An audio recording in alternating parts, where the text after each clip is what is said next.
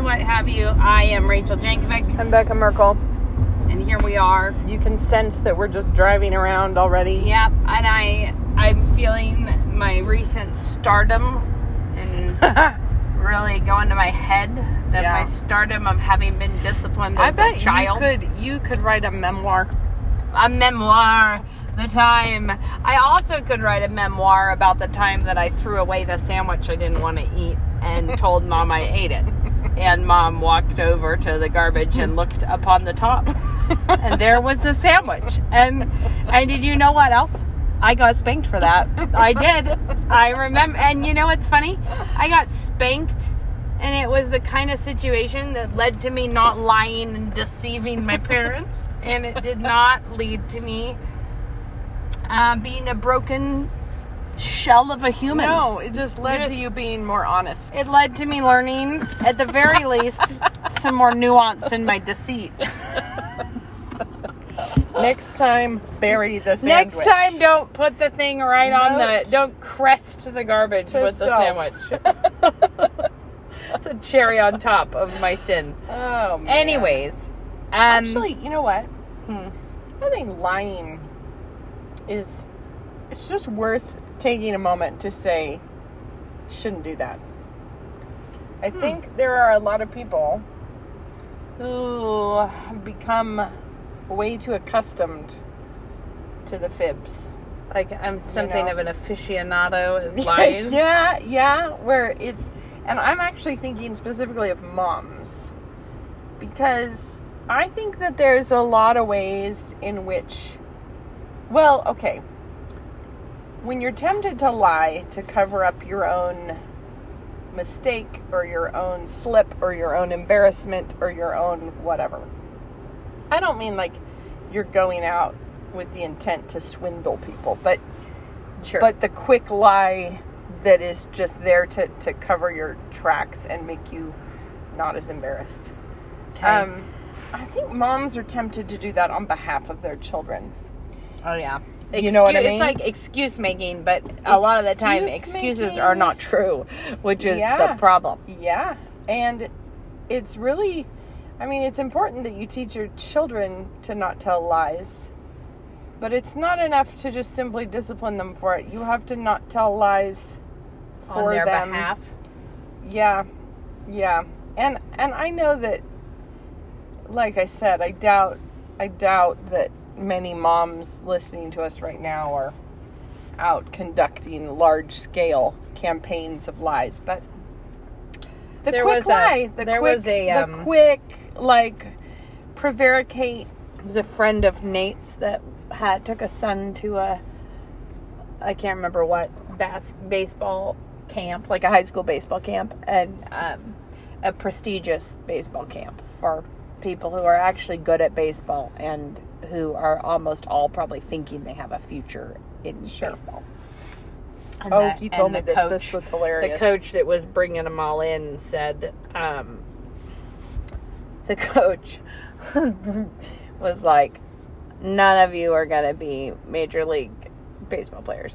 If you were, the major leagues would have already told you. They would have already known from the time you were 12 that that's what was going to be happening. Yeah. And he was like, and if your mother has started asking you what else you're interested in, you've already been bad for 3 years. I felt like that was a real word to mothers. He did. Well, because that's a real word to mothers right there, because a bunch of the boys all looked very stunned. But he also said that it takes parents 3 years longer than the rest of the stands to notice that you're bad. Everyone else knew. That's great that we all want to see our children succeed and we think that they're good, and that's all great. But what I'm talking about is, like, let's say your child didn't get their paper written on time, and so you say, I'll just call the school and tell them you're sick. You know what I mean? Mm-hmm. Like that kind of lie. The sort of like covering for your child when they are underperforming and giving them the excuses. And I feel like that is something that you see in moms. and you see moms covering up and telling the fibs for their children. It's actually really funny because one of the things that if you don't do that, one of the things that you actually have the privilege of doing is being a comfort, being an encouragement. Yeah. If you're making excuses, you're actually heaping things onto them. When you just let them go fail a quiz and then give them a big hug and be like, what did we learn? You know, like, we got to think ahead about our assignments, and I love you, and we're not worried about it, and let's press on. Yep. That, it's a sweet relation. You know, like, it still is a sweet. Or let's say that your child's teacher called you to report that your kid had plagiarized or had cheated or, you know, something. The kind of parent that immediately flies off the handle in defense of their child and like, how dare you even insinuate, like, my child is honest, they would never, and then really are not even interested in having a conversation or whatever. You are just covering. Now, maybe the teacher's totally wrong, you know, like they might have completely gotten it wrong. But the kind of parent who's unwilling to look there and unwilling to flip over that rock. Oh, another country heard from.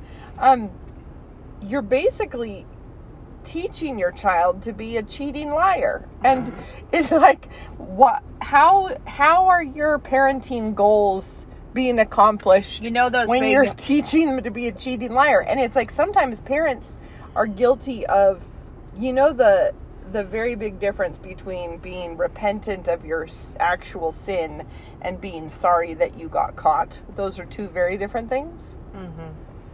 And I think there are a lot of parents who care less about the child's actual soul than they do about their public persona.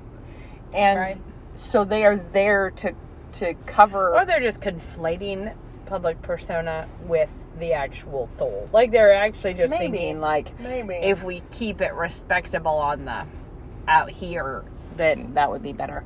Okay, Luke said something that I feel like is really worth thinking about from many angles. He was talking to somebody, and it's just a situation, the kind of situation where someone is, like, bothered in some way by some kind of wastefulness, you know. And Luke was like, listen, go to the orchard. If you go out to the orchard right now, what is all over the ground? Yeah. All over the ground is apples as far as the eye can see. Like, and is it because that is a faithless place where they're not having any fruit? Yeah. You know, it's like, no. And it just is an interesting thing to think about, because the reason I say this is because the harder you're working to be fruitful, the waste and the things that you're not managing to avail yourself of start multiplying. Yeah. And it's not that wastefulness is the purpose of her, because it isn't. Like, but some level of wastefulness is a sort of absolute baseline of fruitfulness. Like, to be very fruitful, there is always some kind of a side effect of wastefulness. And I was thinking about how many people want to judge the fruitfulness of their lives by if there's no waste, there's nothing on the ground, kind of. That would be like, we've achieved something great here. And it's interesting because the presence of waste, the presence of fruit all over the ground, does not indicate that you've been faithful with the fruit or not. It doesn't, you know, like, it doesn't, there is fruit, but you don't know that you've actually stewarded the abundance of fruit well. But neither does the absence of things on the ground indicate an effective work either, right? And thinking about how important it is that what you're looking at all the time is actually, but what are we doing with the apples? How are we tending the trees? What are we, and you think, you know, at the end of the season, like this season, who knows how much, our little local orchard, how many thousands of gallons of ciders came out of that, and how many pies and applesauces, and how many people actually, how much actually was done there. But if you just go to do an inspection of what's on the ground, you could be like, this was an enormous waste. Like, this is a... I'm just bringing that up because I think it's one of those counterintuitive, like, there are a lot of places where the devil, as the accuser, really can get a hook into families. I mean, and I can only think of one time in Scripture where there was somebody really concerned about waste, and that person was Judas. And he wasn't. He wasn't actually in it for the real good reason. He wanted the money He didn't want someone to have just poured an expensive oil on the Christ. He was like, we could have done something productive with that. Well, but I will say there are a lot of people squandering a lot of things and being fat and sassy and lazy bums, and not actually right. But I think that one of the things is, though, and this, obviously, you have to put a lot of qualifiers on this. If you are working really hard to bless your family and to do your duties and to enjoy the gifts God's giving you and to turn a profit on things, and you're really getting yourself out there and working hard on it, like, there will still be some waste. That will still happen. But the harder you're actually working, I think the more likely you are to be vulnerable to accusations like that. To be like, the more you actually care that you're doing a good job. I know I've said this before, but I feel like the time when I am most tempted to get into a crank over the state of the mess in my house is when you worked the hardest. Right in the moment where I am actually working in it, trying to get it done. Like, I can pass by the terrible upheaval in the pantry days on end thinking, yep, I'm going to get to that. Yep, I'll get to it. And I can be very mellow and patient in my spirit. But as soon as I get in there and I start pulling things out, then you start getting quite furious with who left the honey to ooze out all over the, or whatever. When you want to yell out with Eunice, have you no heart? But you know what I mean? Like, that's the time where you're most likely to get into I am most likely to get into an ungodly snit, is the moment where I'm actually turning to fix the problem. So it is true that, like, when you're focused on something. I think that's because you are typically a 0 to 60. You are probably your native disposition is to be all or nothing. I was talking to Hero about this, though, and she had a good insight, where if you ask somebody, what is your failing? And they tell you, I'm so humble and I'm so hardworking that oftentimes I don't know when to stop being such an overachiever. Like, if that's somebody's actual self-report. Bingley's. The humble brag. The Bingley syndrome. Yeah, but if you say to somebody, what is your failing? And because we were talking about this, and I said, well, I am a horrible multitasker. Like, I can get, like, into something and go deep, but it's very hard for me to, like, change gears in my mind quickly, like switching lanes from one thing to the next thing. And she was like, now see, that's funny, because I think what that means is that's the thing you're aware of and working on. And she's like, so when somebody actually is like, okay, here's this thing, and I'm trying to figure it out. A true blind spot is one that you can't notice. Yeah, right. Yeah. But when you're, like, actually, when you're aware of your failing and you're slightly, like, frustrated by it, I don't mean in an ungodly way, but it's like, how can I fix this piece of me that is doing it wrong? Then it kind of shows that's the thing you're working on. You know what I mean? Sure. And so I think, I have the 0 to 60 side of me. But I think it is true that if you are being bothered by the wastefulness of your life. That doesn't, yes. But I was saying that particular thing is not my, like, for me it would not be, I probably would be more bothered by needing to keep walking past it. Sure. That would be more of a problem. Well, that bothers me too. I'm just saying, I feel like I am much more able to keep it in perspective when it is number 3 on my to-do list than when it's on number 1. But I guess the thing I was thinking is with homemaking, with things like Christmas, with things like that, the fruit is not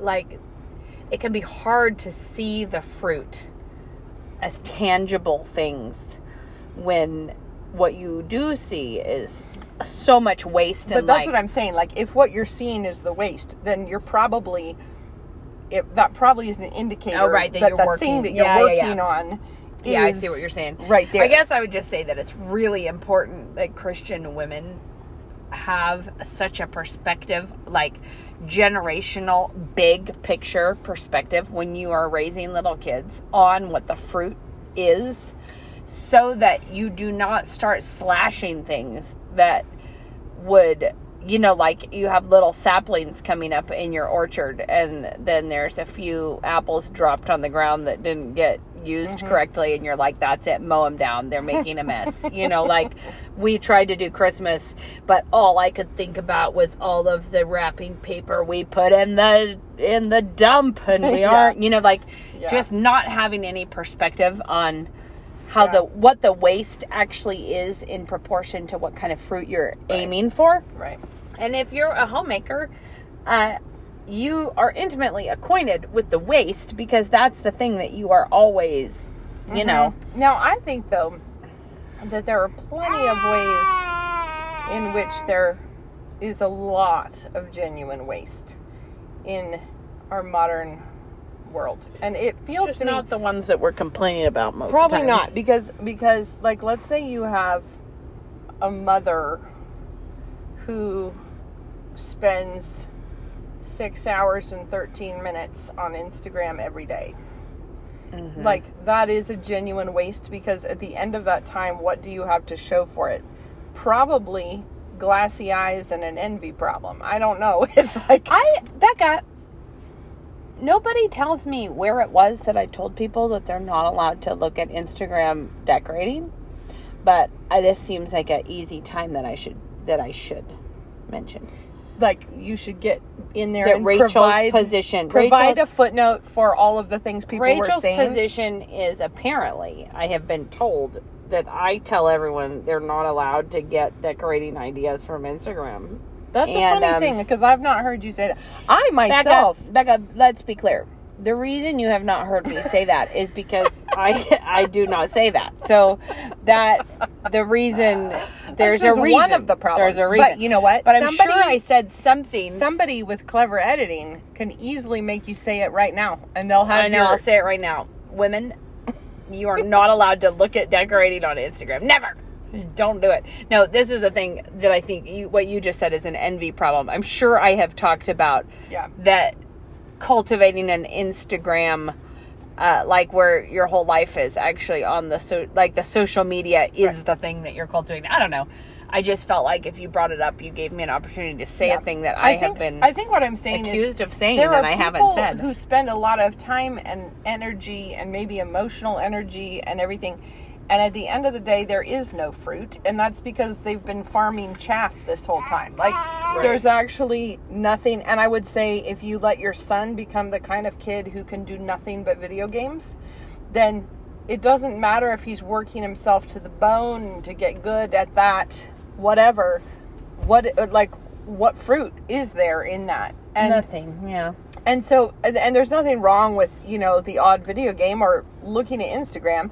It's just that there certainly is a way to be very wasteful, because what you've done, so if you have a wheat field, there's going to be a lot of chaff, right? Like there just is. But the chaff is there because you're farming wheat.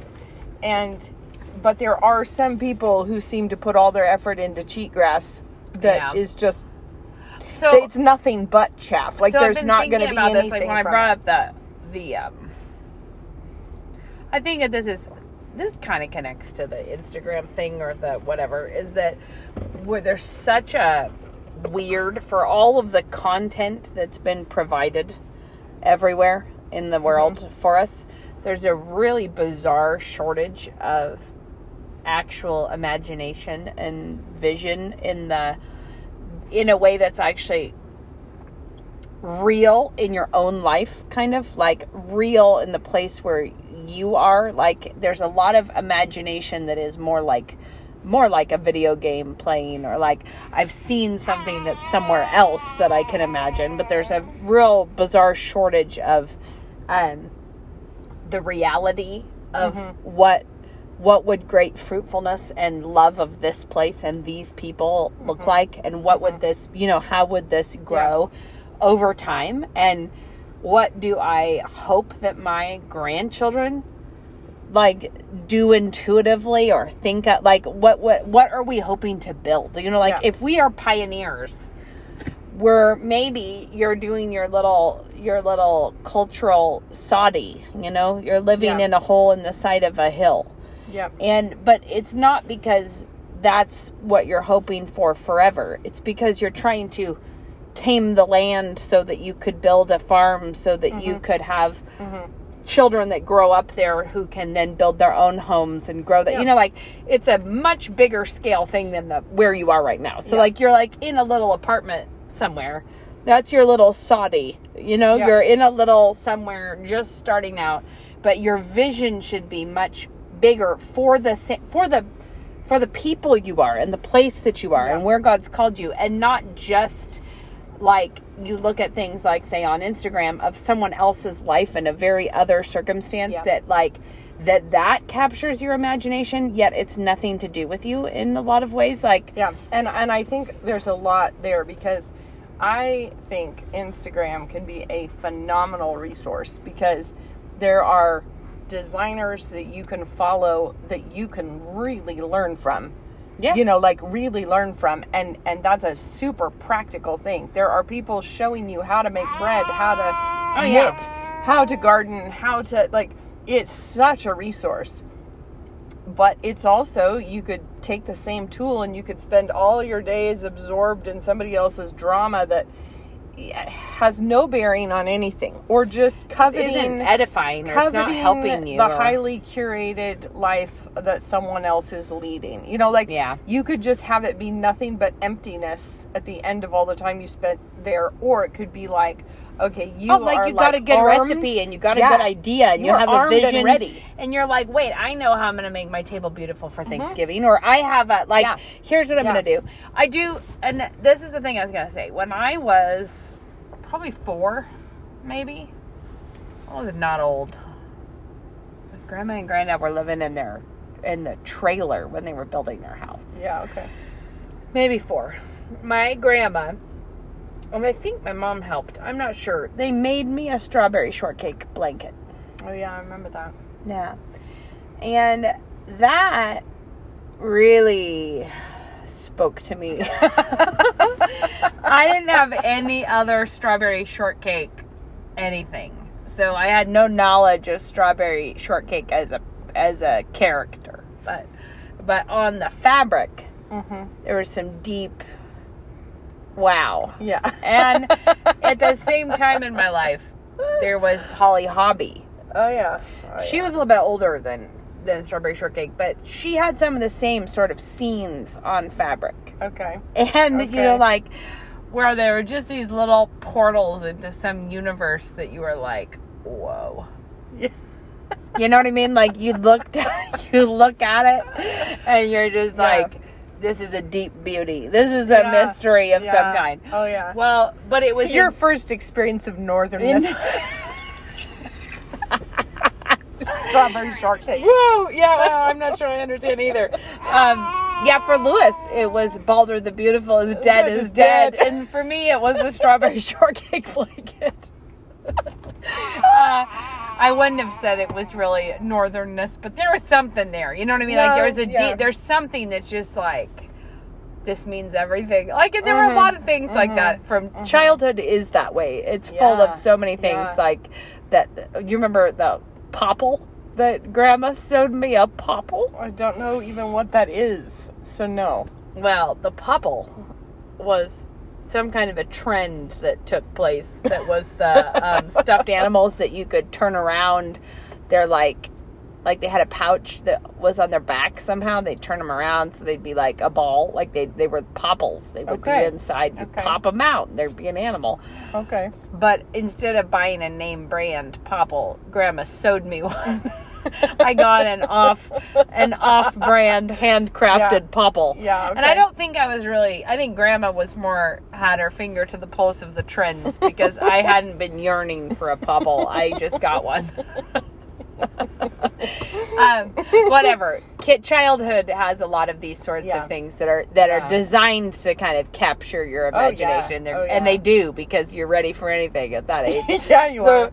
So all of this is to say, I also had that lunchbox that had Care Bears on it. Yeah. And one of the Care Bears on the front was holding a lunchbox that had the same Care Bear picture on it. And I felt like my lunchbox went to infinity of Care Bear pictures. So now we've had a nice reminisce about this. But what I was really trying to say is that there are a lot of women for whom I think social media presents that level of depth of like a picture of what it means to be a homemaker or something. And the problem is, and this is like way back when I wrote Loving the Little Years. As far as I know, Loving the Little Years was kind of the first book of that particular genre, because I didn't know of another one, but at that time when I wrote it, the problem I had is that there was all these airy-fairy, pie-in-the-sky Christian parenting things that would be like, it is such a privilege to nurture and tend to this little spiritual being, and how and everything talks as though you have never laid your forehead on the kitchen counter to try to sleep for a minute. Like, everything talks like you are in a Battenberg collar out by your rose arch with a sunbonnet in one hand and an infant in a christening gown in the other. This was in the days when people were still putting wallpaper borders up of like repeated windmills or something, lighthouses, whatever. It was a different era when the Battenberg laces were a thing, really. Speaking of Battenberg, that was until you said that, I forgot all about that moment in my life, which was like your Holly Hobby one, but it was later. Yeah. Because I was old enough to be like, now see here, I bet I could make Battenberg. And I really, really worked through the issues of how could a person make a Battenberg. And of course, this is way before the internet. So I think I was like probably 8th grade. And but Battenberg collars were a thing. Yeah. Like detachable, totally separate ones that you would throw a collar on. You'd put one on this dress. At the same time as you might have a chintz. You could call it a jumpsuit, but it was more of a balloon pants with like a bubble suit. Yeah. So, okay, but the thing that I wanted to say is that level of depth, people all over the place right now, and I'm actually trying to say this because I think more people who actually follow us. I'm not trying to say the whole internet. It's like in the world of people, niche people, in this world of people who are like homemakers and have children and trying to own the space. Yeah, that it is this bizarre kind of idyllic in the place where we would not ever bend so much as to own an ugly toy in our house. Oh yeah. We would not want to do like mittens. You say they will be imported from Sweden of boiled wool. Yeah. And we would never stoop to Gore-Tex and Velcro in this house. Like that kind of thing. But I think it's a shallow aesthetic vision that makes people think the whole life is supposed to be like that. It's like trying to imitate Holly Hobby or from something that really is like a 2-dimensional picture. And it just isn't honest about what's actually going on. And the reason I brought up Loving the Little Years is because people either did this Battenberg lace rose arch, a mother praying in the middle of the night hours over her tender babe in arms. Yeah. Or I believe it was Pamela Anderson that wrote a... You're joking. Yeah, no, this is back when... So, yeah, I think it was, actually. I think that she wrote she was sort of the headmaster of the school of yucky thought about mothering. Like, I mean, I think it was kind of where it was like, why did no one tell us about all of the, unsavory bits of being a mother? And there were a lot of women who were singularly ill-equipped for what motherhood would actually mean by a romantic, an overly romantic vision that was provided by, here we have people making making it seem like you're going to just be, floating through life in a worship song as you nurture infants. And then there were women that came out of it and just bitter and ugly and gross about stuff. But there was nobody saying, as far as I knew, this is what I was at least trying to do, that there is such a thing as recognizing reality and also having real, true joy in it. That it is okay to know that your house is a mess. Sometimes the laundry is very hard to keep up with. Things are hard, and yet it's still totally worth doing. Sometimes I think the thing you're describing, though, like you got your imagination captured by more than one thing, but strawberry shortcake is there. But then you moved on. You're not still there in the strawberry shortcake infatuation. What do you know, Becca?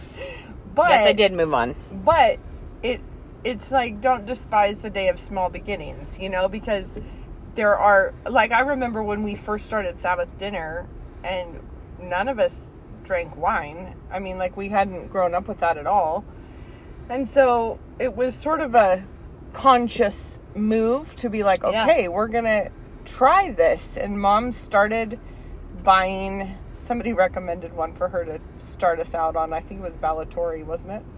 Yep. And then, it's a sweet, she's sparkling wine. Yeah, and then moving up to, like, she was just laughing yesterday, remembering, like, the big bottles of Yellowtail or whatever that she would buy. And it's like, you start somewhere, and then later you figure out, oh, okay, wait, there's one that's better. There's one, or it's like, when you're at the very beginning, you can't tell the difference between a really schlocky, stupid poem and a really beautiful, amazing one, right? Because you don't have the palette yet. And you can't tell the difference between, AI art and real art. But as soon as you, like, decide to start to get in kind of in whatever genre, and you start pursuing it, then you start seeing, like, oh my goodness, I found the thing that other thing was imitating this whole time. Well, that's actually where we can laughingly say that about Northernness, but it's not untrue. That what it was not the flatness of Holly Hobby. It was something that those things conjure up that you could not even put your words around. Like, what is it? And there still are things like that. I'm like, oh yeah, but like, there's so many places to pursue and get better and refine your palate and figure things out and whatever. So it's like, somebody who maybe Brambly Hedge. That's one that really hit the Northernness. It's true. That hits if only I had a stump pantry. But I do think that like, there are people who are maybe trying to live the whole life of Swedish Mittens, and it's the same thing of, like, okay, you get into it and then you're going to figure more out. Like, you're going to start somewhere and then you're going to keep going. Yeah, which is... The problem would be if you stopped at strawberry shortcake and said, thus far and no farther. I've found the golden pot at the end of the rainbow. I think my concern is more that there's a lack of reality to what people are trying to do, because they're trying to imitate something that's two-dimensional with no actual trajectory, no actual, like, but that's what I mean about relational threads that are going through it, like, that are pulling through this whole thing. It's just being, like, conned by the fake. And And sometimes... Maybe, but sometimes I think it's the people who ought to be having a real time are they're turning all of their focus onto creating a fake time. Yes, like, I have a friend who is good at things, is intuitive and was an early adopter of Instagram. Like, when the users were in the hundreds, when there are not many. All right. And also, because of having a spiritual compass in her life, noticed and was horrified by realizing that she could be very driven to, like, get up and get your kids dressed for Instagram. Sure. Because if you start looking all the time for, like, I'm looking for pretty photo opportunities, or, today I should put this girl in that so I could take her picture with this. Okay. And where it's a way of shortening and making shallow what you're actually doing. Like, that the whole purpose in getting up and getting your little kids dressed for the day and looking sweet should not be to cultivate a persona, a two-dimensional persona somewhere. It's their actual childhood. It's their actual, like, and because I was saying, if you're spiritually aware of yourself, this is why she stopped doing Instagram, right? It's because, like, actually, I have the capacity to make my life much less than it ought to be by doing this. And it would feel like more to most women, because you would be getting likes, you would be getting feedback about what you're doing. You would not feel like you're offering into the void something, because you're actually offering it to public approval. You're actually, instead of feeling like offering the work in your home to God and asking Him to bless it, you're offering a thin slice of your work to the public, asking them to heart it. Like, would you guys please give me affirmation on this point? And it's just the same old problem where you can use the same exact tool for good or for ill, and sometimes on the face of it you really don't know which way it's going, because there's plenty of people who could be, like, inspired by Instagram to try to do much better in their daily life, which is actually why I'm trying to do the dancing backwards thing, because it's like, like, there's ways of saying, you should, here's an idea. To be clear, not very often, but I also post upon the Instagram. I'm not afraid of people doing something like that. And you want to use it the right way.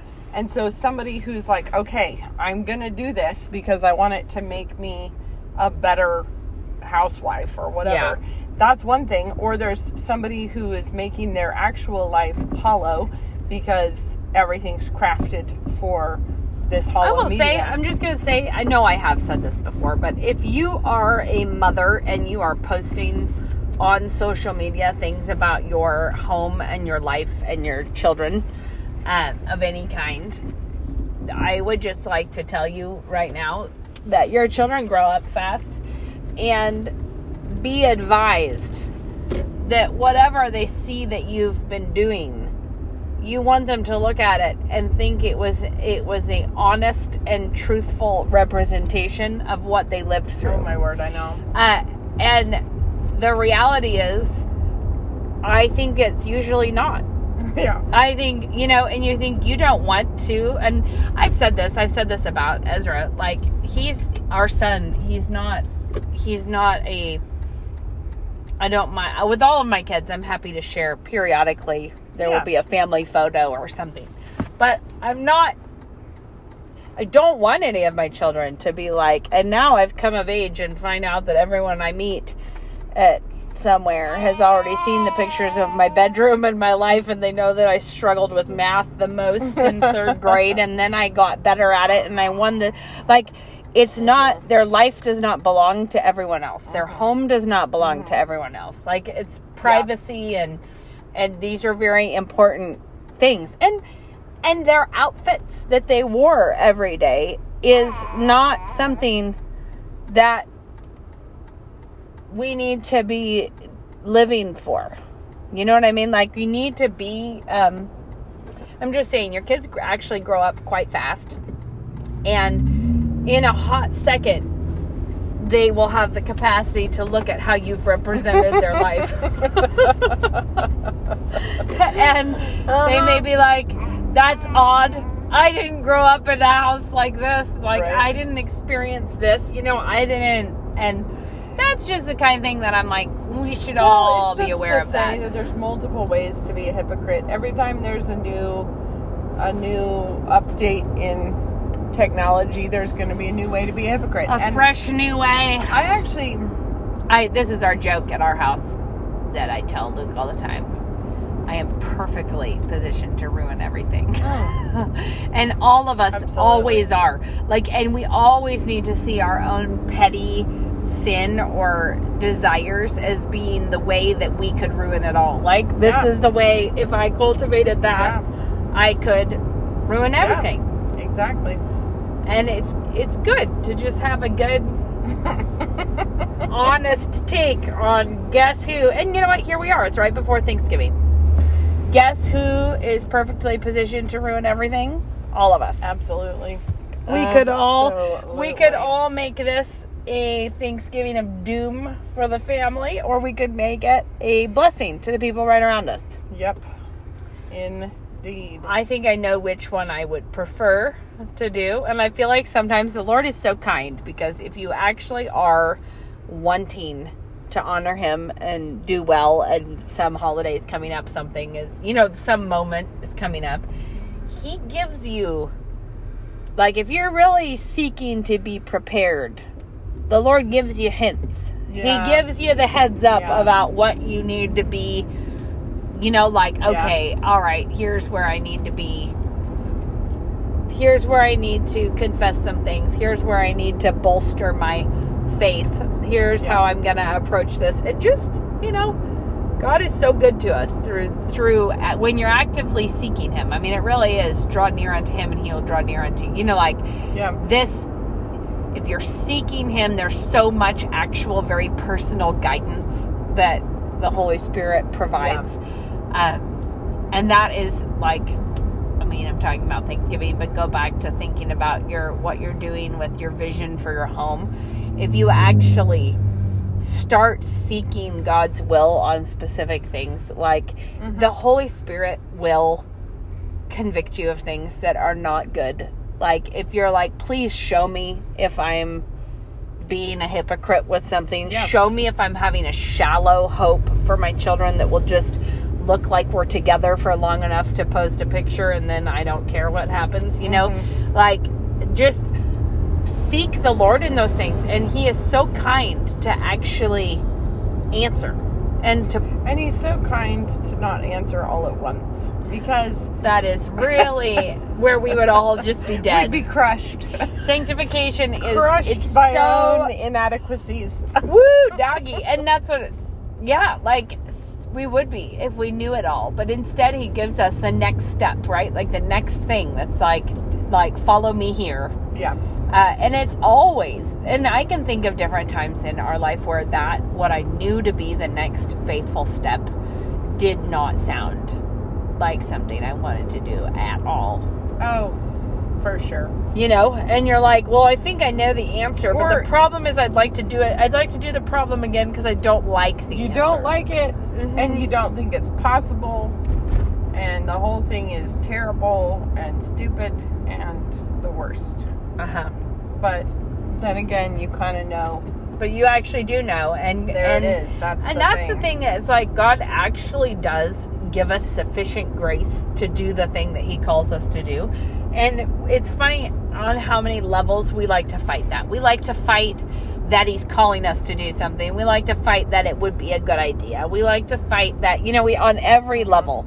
But if we just faithfully do it, his grace is more than sufficient. And it's so encouraging. Yep. Like such a blessing when you stop digging your heels in and instead begin and really almost always in my experience, when you decide to just face up to it and start, it's fun. It's sort of, it's like a real treat of like, hey, this isn't anywhere near as bad as I was expecting, and in fact kind of fun. No, and not just and totally delightful, like totally encouraging, delightful. kind of like gives you a different vision for what you're supposed to be doing. Like one of the really sweet things is sometimes you feel like you're in a little bit of a log jam of some kind. Yeah. And then, or maybe just a drudge. Like sometimes there will be something that's like, we decided at some point, but it was actually a long time ago, but we decided a long time ago that this was going to be our strategy here. You know, this is going to be our MO. This is what we're doing. And then you've put however much time into that. And sometimes it can feel like it's just been a lot of time and a lot of work and like whatever. Yeah. And then all of a sudden the Lord provides some glimpse of the fruit that is actually growing in this orchard. Yeah. And it is like breathtakingly encouraging. Yeah. And it's funny because sometimes, I mean, there just are different seasons in all different kinds of things. But like, happens so often where someone is like, oh, you know, we're having marriage problems. And you're like, you need to respect your husband. You need to apologize for your own sin and stop getting in this weird battle of not wanting to acknowledge your weak, you know, like not wanting to release the news that you noticed you've done something bad, you know, whatever. And you're kind of like, and you need to do this without thinking that when you do that, you are owed an apology immediately. Like the fruit should be there right now. It's going to actually be, you have to continue in the same direction for a while. And you need to continue because the Lord wants you to, not because you're planning to get something. It's not like putting money in a vending machine. But when you're doing it, you're like, it doesn't matter. You know, like, I'm doing this because I know it's faithful. When God gives us those glimpses of what He's doing, in my experience, it has always been vastly bigger and vastly more glorious than what I would have thought was the ultimate outcome. Right.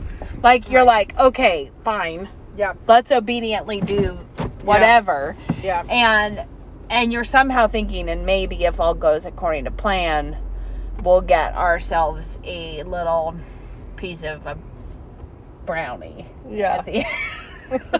You know what I mean? Like you're the reward you think is not a very big reward. Yeah. And then the Lord gives it to you as a foretaste of something that is just so much His doing and not ours.